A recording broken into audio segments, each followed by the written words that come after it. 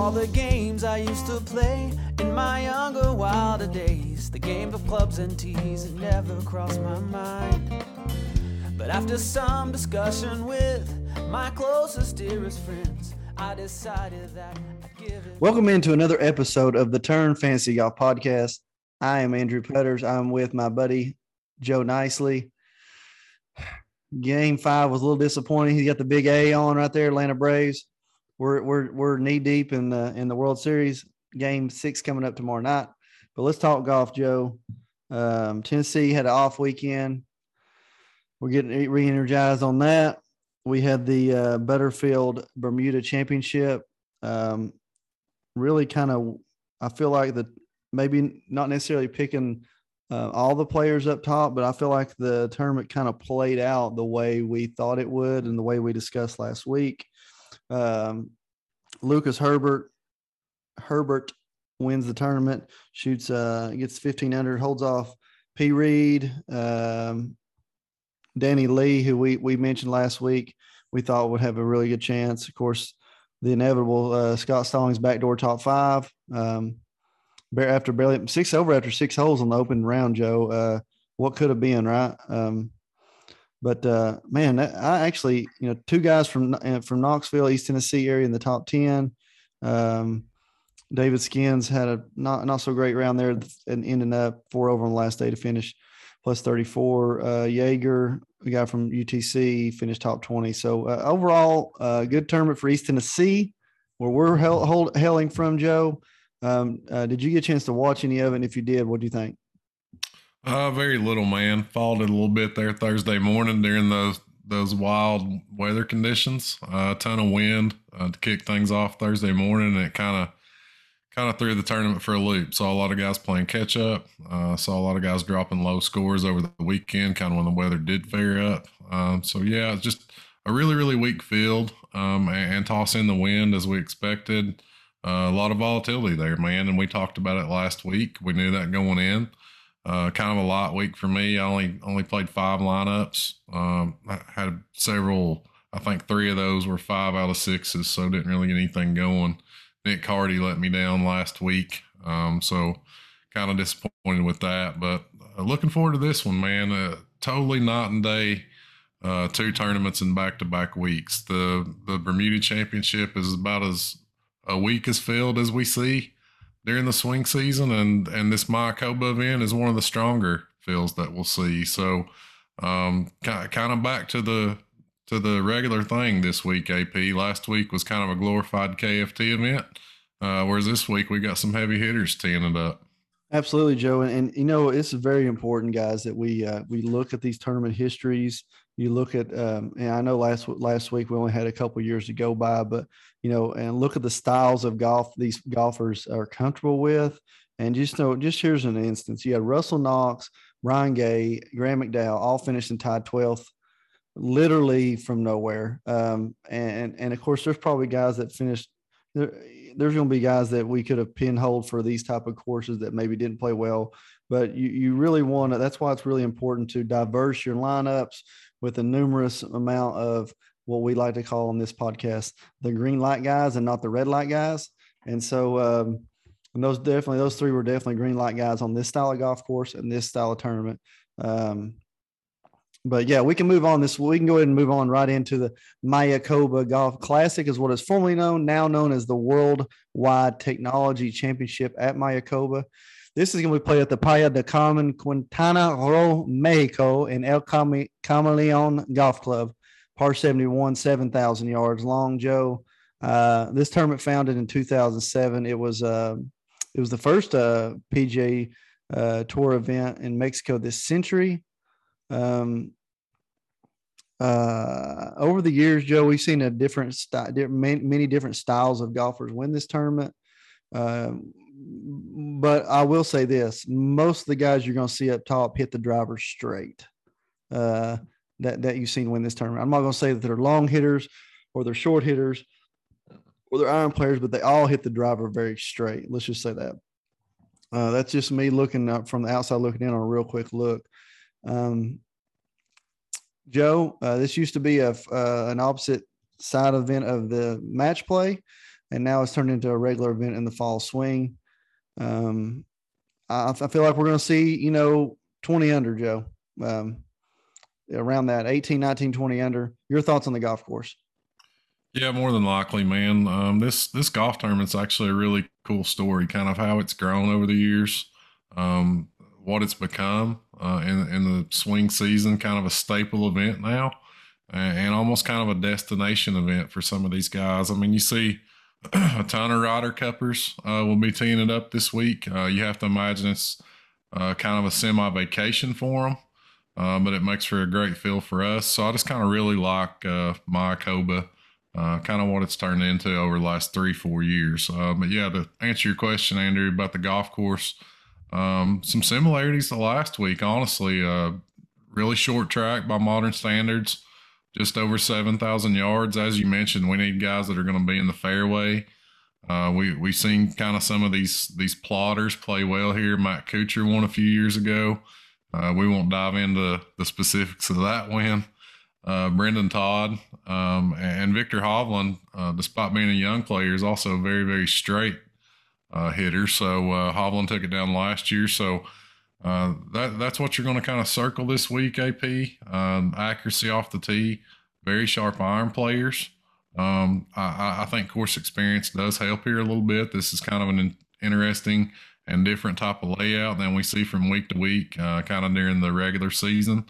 So I will be shading course history a little bit this week, but overall, man, strong field, really fun golf course, and looking forward to diving into it. Yeah, absolutely. One thing I do want to bring up before we get into the slate, be careful when you're making your lineups based on previous finishes, because there was a time where the really, really elite golfers literally did not play in this event. Because it was an opposite field of the match play. Just actually, I guess last year was the first year it wasn't. So, and saying that, it's going to be hard. If you see a guy here that's maybe finished top 20 in the last 5 years, and you're like, oh, this guy's a sure thing. He probably didn't play against a field like this. So take that into mind a little bit.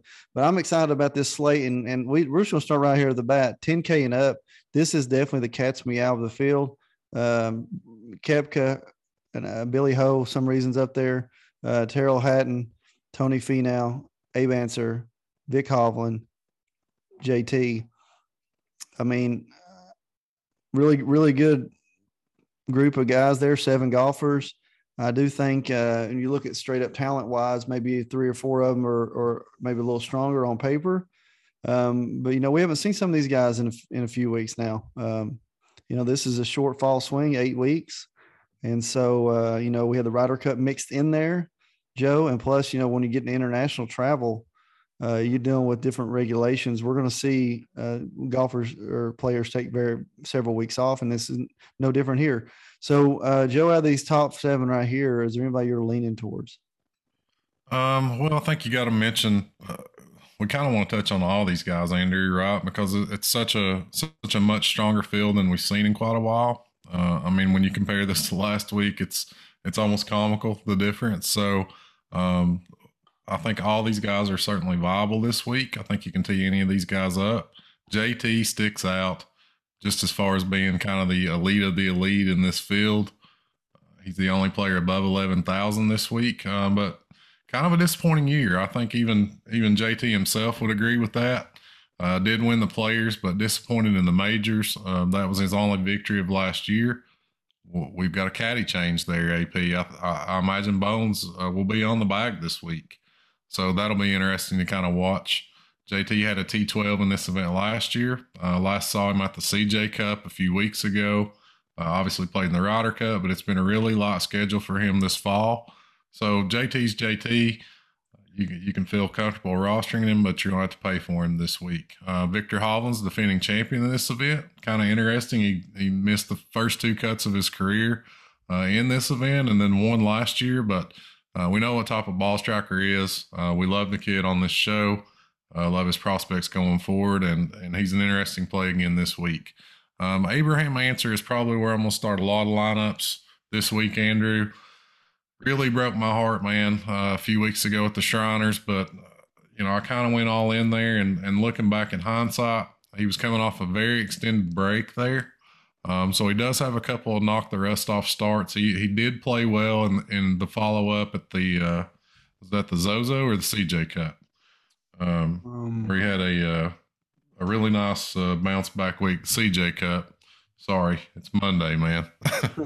But played really well. Kind of after that disappointing miscut at the Shriners at the CJ Cup, actually was kind of in contention there. Had a disappointing final round, but I like where his game is as he comes in here.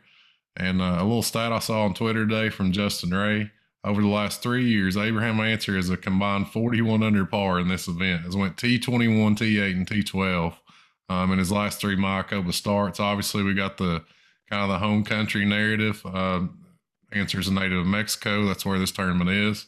So a lot of things pointing towards Abe this week, and I will be in. We'll be starting a lot of lineups with him. Tony Finau, this track really doesn't seem to suit his game. We know that Tony's strength is his ability off the tee. That kind of takes a back seat here, which makes it surprising to see that he's went T16 and T8 over his last 3 Mayakoba starts. There is a miscut in there, but Tony can obviously win on any golf course, even though this one doesn't really suit his game strengths. It's played well here. So it'd be interesting to see what Tony does. Terrell Hatton has been over in Europe, played well over there. Same can be said for Billy Horschel, who it's really, really surprising, Andrew. You mentioned surprising to see him up here at 10-1, man. But there's a couple of reasons why. He's coming off a win over in Europe a few weeks ago at the big BMW PGA Championship. That was a really big win for Billy Horschel. And the course history here is fabulous, man. T5 last year, T8 the year before, and a T21 back in 19. So Billy Ho has played extremely well here. Kind of circling back around to that Justin Ray tweet. The only person better than Abraham Answer in this field is Billy Horschel at 43 under over the last 3 years in this golf tournament. So kind of a little bit of sticker shock with him, but he's an interesting guy on this golf course coming in good form. And then we got Brooks. Man, it's just tough for me to pull the trigger in non-majors. I know all the talent in the world is there. I don't know that this golf course is great for his game as it is. He missed the cut in his Mayakoba debut last year, so I don't know that I'll have much Brooks other than maybe, giving him a look at some leverage in GPPs or something. Yeah, I agree 1,000% that I would be starting right there at Abe Answer at 10-7. But it feels like you should get more than a $500 point discount on him and JT. Like you said, talent wise, JT, Tony, Brooks, probably JT, Brooks, Tony, 1, 2, 3 as far as talent goes. Yeah, and another thing about Tony, they'll probably throw Vic in there too. Maybe 4. Yeah, but thing about Tony is, like, there's golf courses that don't set up, but some reason he plays well on. And it could just be a comfort thing. I don't know. I like Tony on golf courses that he's had success at in the past because he comes, it's like locked in, So I guess if I'm starting here, I'm starting with Tony or Abe, and that's it in these 7. I can't see myself going anywhere else. I don't mind Hatton. I feel like he's probably one of the least consistent guys out of this group overall, as far as winnability or getting up there in the top. Not winnability because Tony's only won 1. But anyway. Hey, man, that's something we've not really talked about much. Tony hadn't – we hadn't talked about Tony much. It seems like forever ago, man, but, just a little over a couple months ago, he did get that big win at the Northern Trust. So – what's that going to do kind of for his confidence? We hadn't really talked about Tony much just because, it's been the swing season. We had the Ryder Cup. He's not been teeing it up a ton, but, that maybe is something to keep in the back of our mind. Is there a newfound confidence there after that win at the Northern Trust a couple months ago? Yeah, that's a great point, Joe.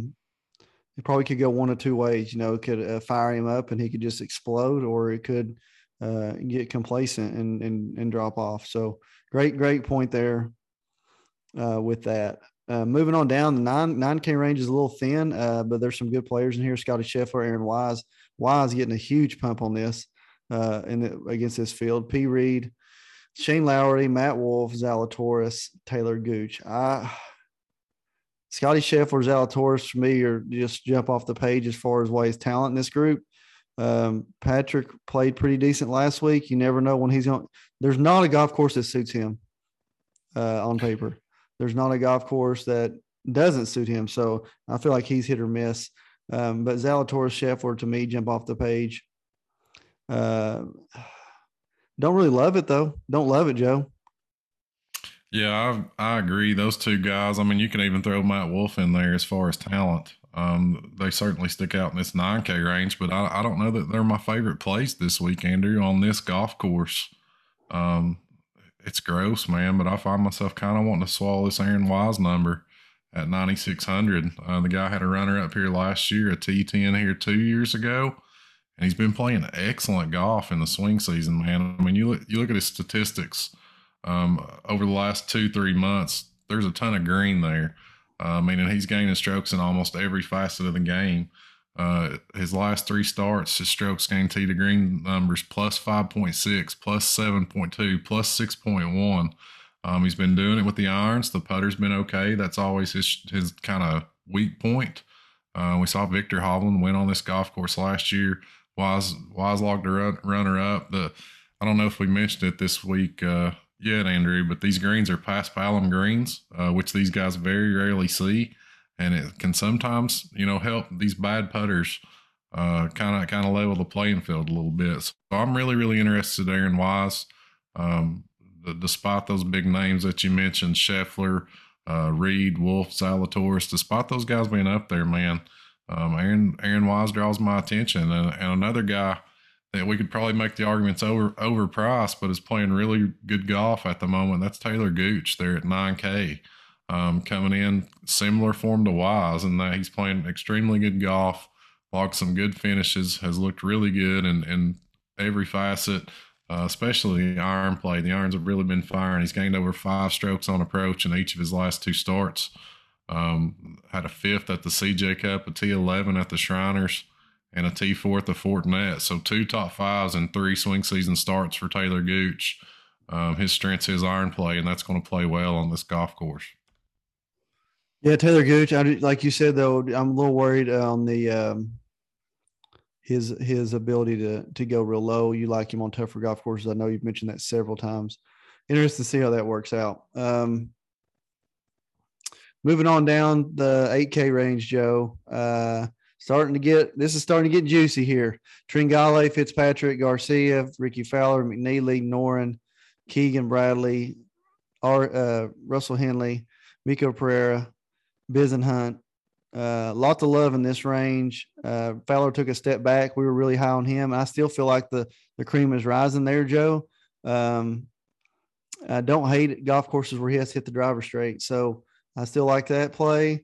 But there's a lot of talent right here, Joe, and a lot of guys really right there together. So anybody jumps off the page to me is going to be Fitzpatrick and Pereira. What do you think, Joe? Yeah, I think there are a lot of ways you can go, man. The 8K range always seems to be pretty interesting. Fitzpatrick played okay last week, had a T30 as the favorite and the highest priced player in that field last week. A field that he was kind of a step above as far as talent-wise, but we had our concerns. He was coming off a big win over in Europe, had the travel and kind of the hangover from that. Now he's teeing it up for the second week in a row, traveling from Bermuda to Mexico, making his debut on this golf course. So even though Matt Fitzpatrick is talented and on paper fits this course very well, there's some concerns there. This is a golf course where Ricky can play well, and we've seen him play well. I had a runner up here back in 2018, T16 in 2019. Of course, you can argue he's a different player at that time, but overall he's gained over 21 strokes total in this tournament. So I think you can look at Ricky if you're kind of a believer in the direction he's headed. A guy I really like, Andrew, a guy I know you like. We talk about him a lot on this show. I always want to target him on short golf courses, and that's Maverick McNeely. You can almost set your watch by him playing well on a sub 7,200 yard golf course, and that's been the case here at Mayakoba. T12 here last year, T26 a couple of years ago. We saw a really strong finish from him earlier in the swing season, kind of fell off a little bit, but really like his chances to bounce back and play well here at 8,500. I'll be in on Mav down at the bottom of the eights. You know I love Mito. We talk about him every week. I'll be in again at 8,100. And Russell Henley's a guy that, seems to fit this golf course well, a really sharp ball striker.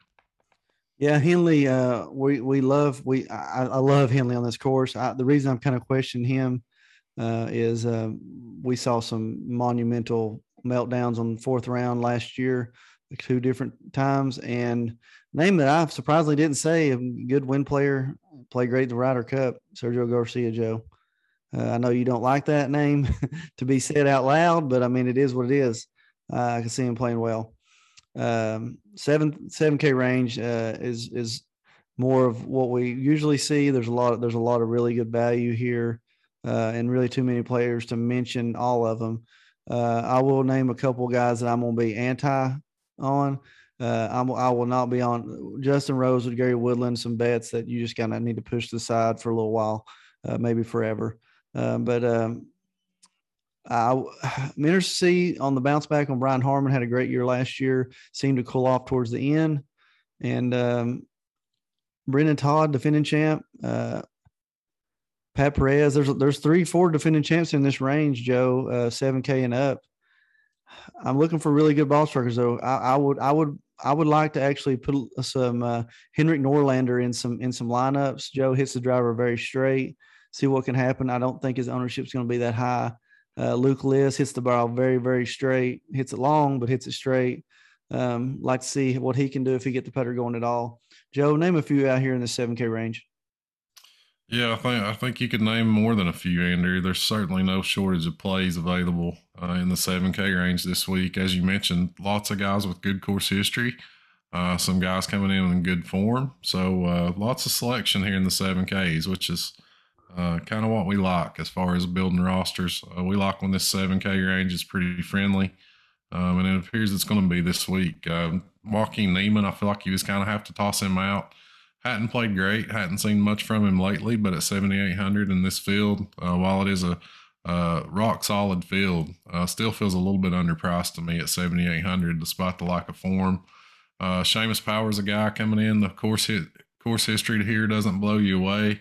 A couple of missed cuts and hadn't played here in a few years, but man, I love the form coming off another really solid week in Bermuda last week. So I think you can look at Seamus Power.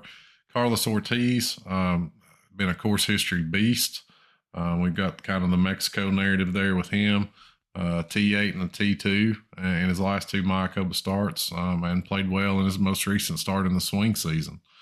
Same can be said for Emiliano Grillo. Man, this guy's a legend on this golf course.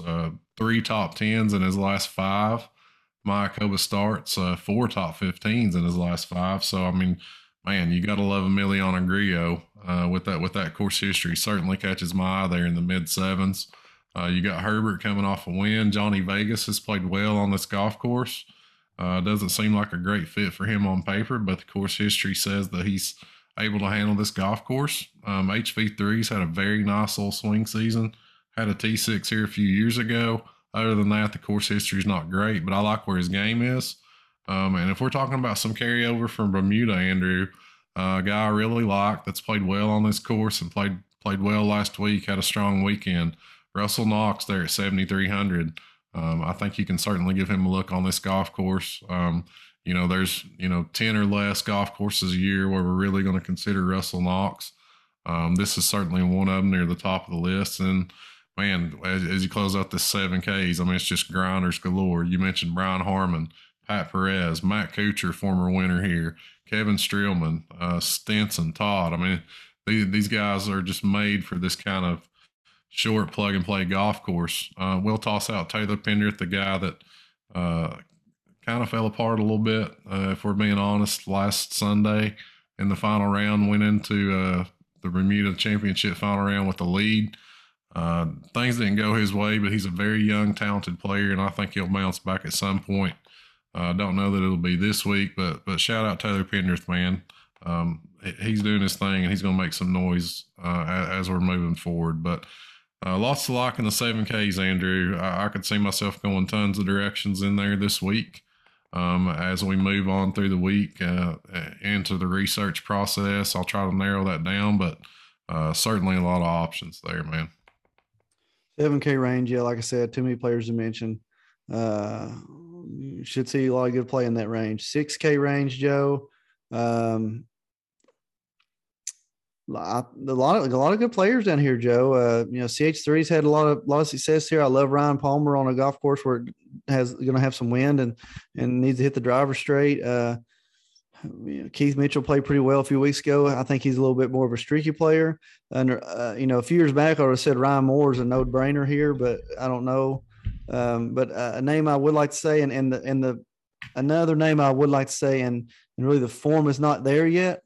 But this is another golf course that Chris Kurt name would step out. I don't like the form yet. Graham McDowell, like we said last week, plays well in the wind. This is going to be the few tournaments that you're going to see him.